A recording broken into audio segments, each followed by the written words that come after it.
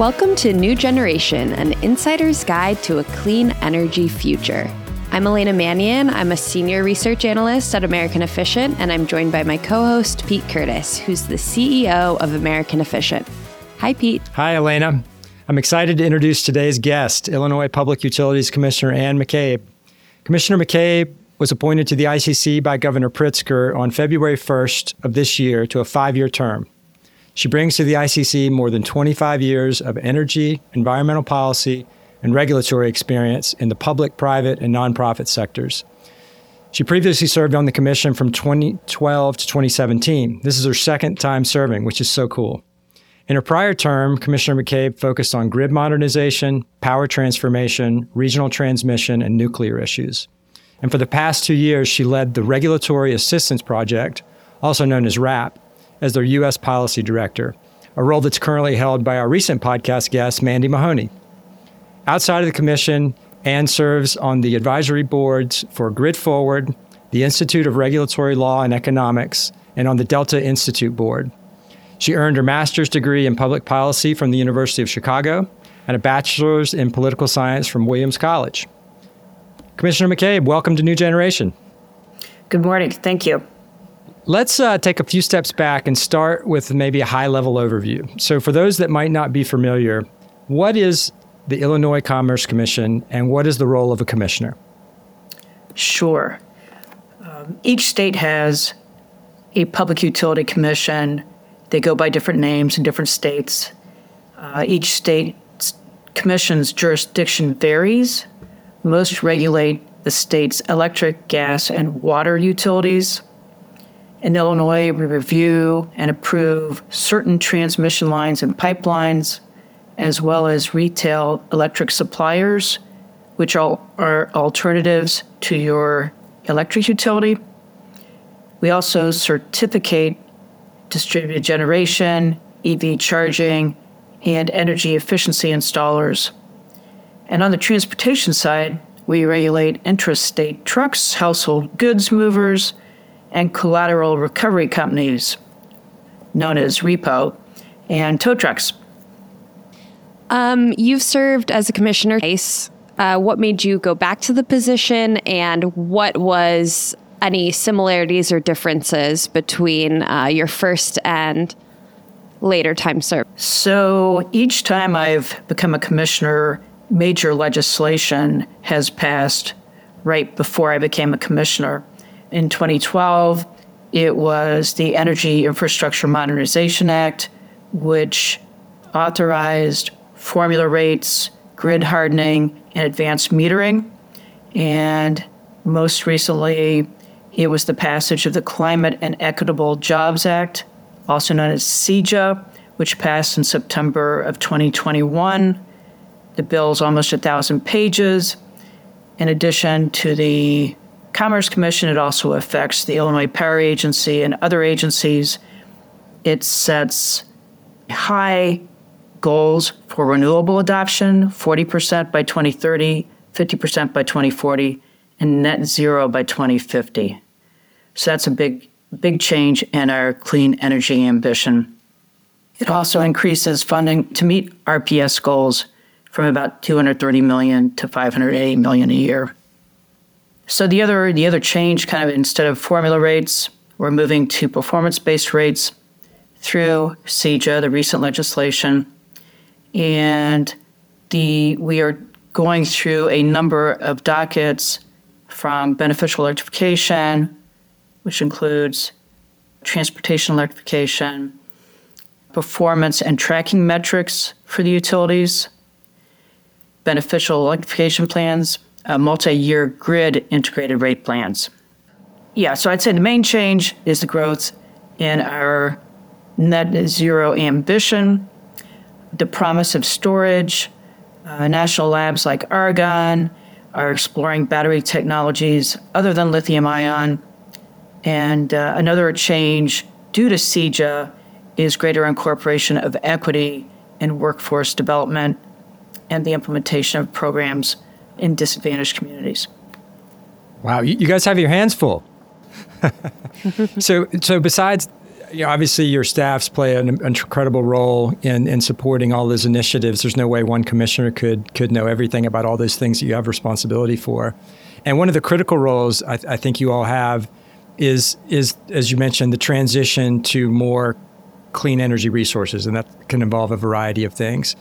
And we imagine active collaboration. This isn't only the commission's role. There is active collaboration between the transmission organizations in Illinois, and you guys happen to straddle two between MISO and PJM.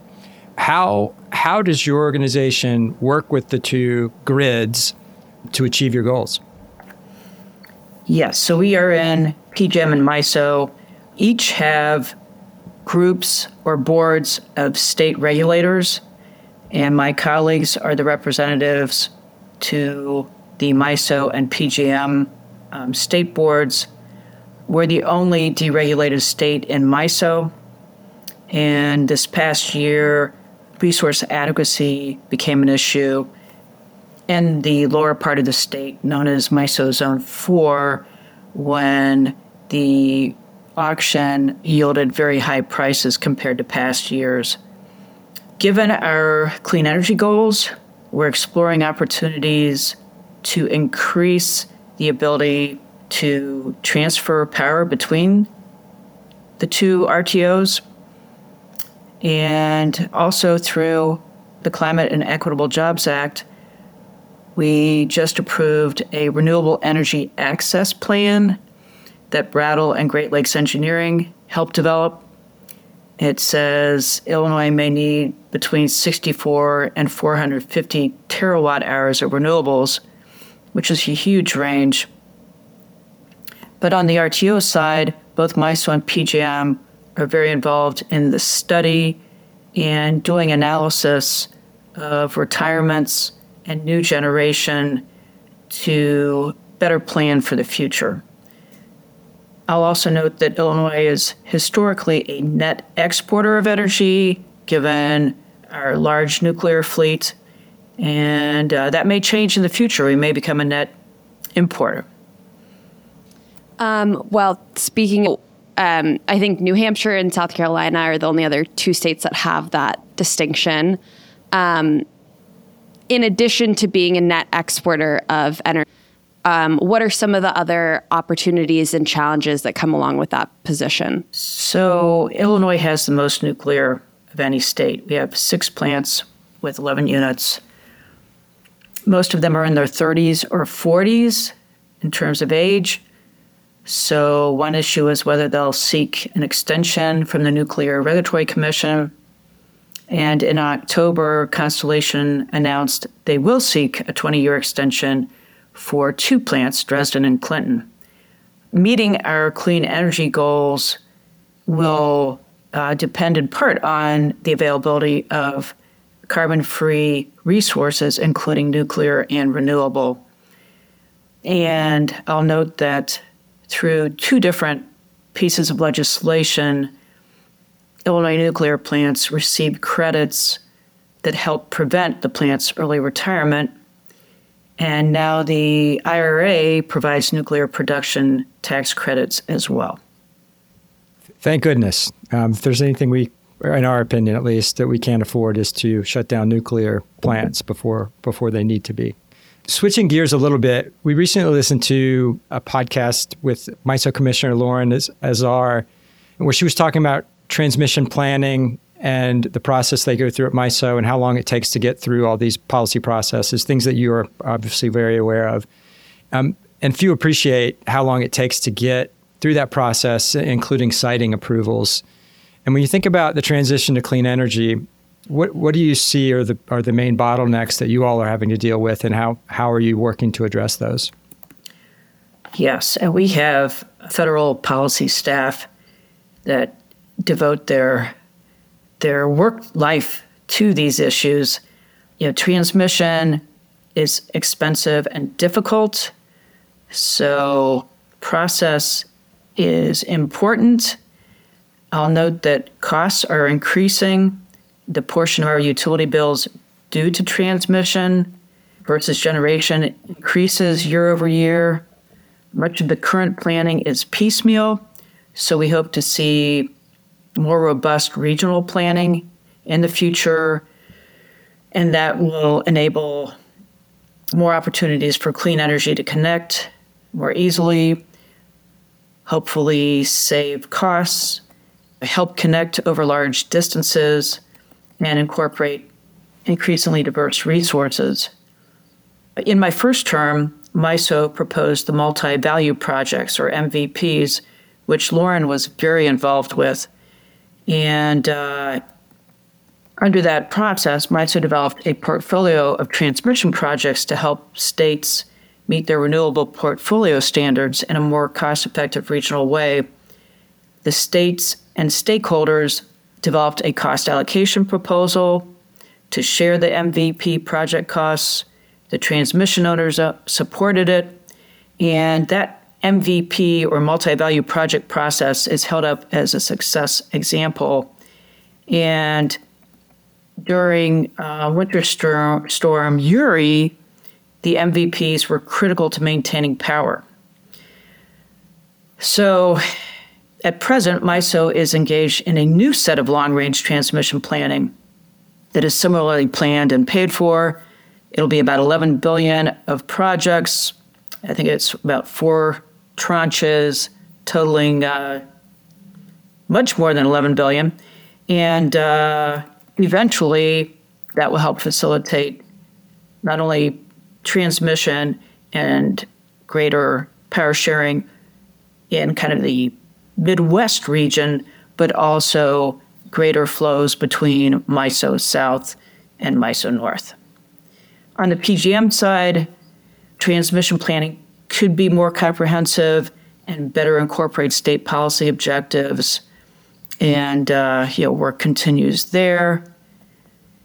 And I'll just add that when you're talking about transmission siting, you also get into interconnection, and they're kind of two sides of the same coin.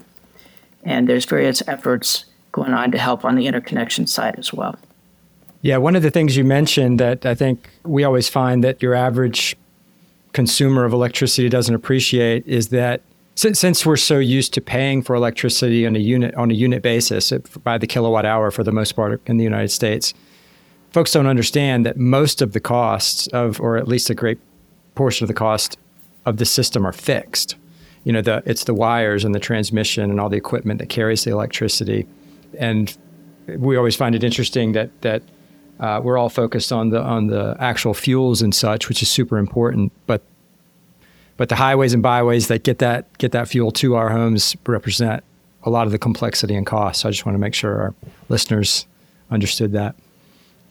Do you mind kind of walking through, when you're talking about these long-term transmission planning projects, what are the steps involved? What's the workflow process, I guess, for these projects?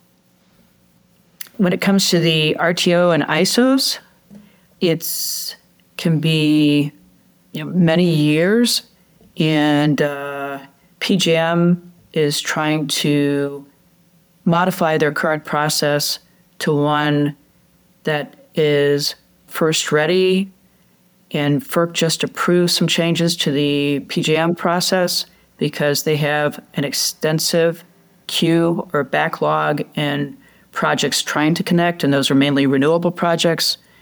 The issues in PJM also can affect MISO because they often have to do joint studies of projects. But MISO is doing pretty well on getting renewable projects moving. Well, at American Efficient, we think a lot about energy efficiency as a resource to decrease the amount of fossil fuels for the grid.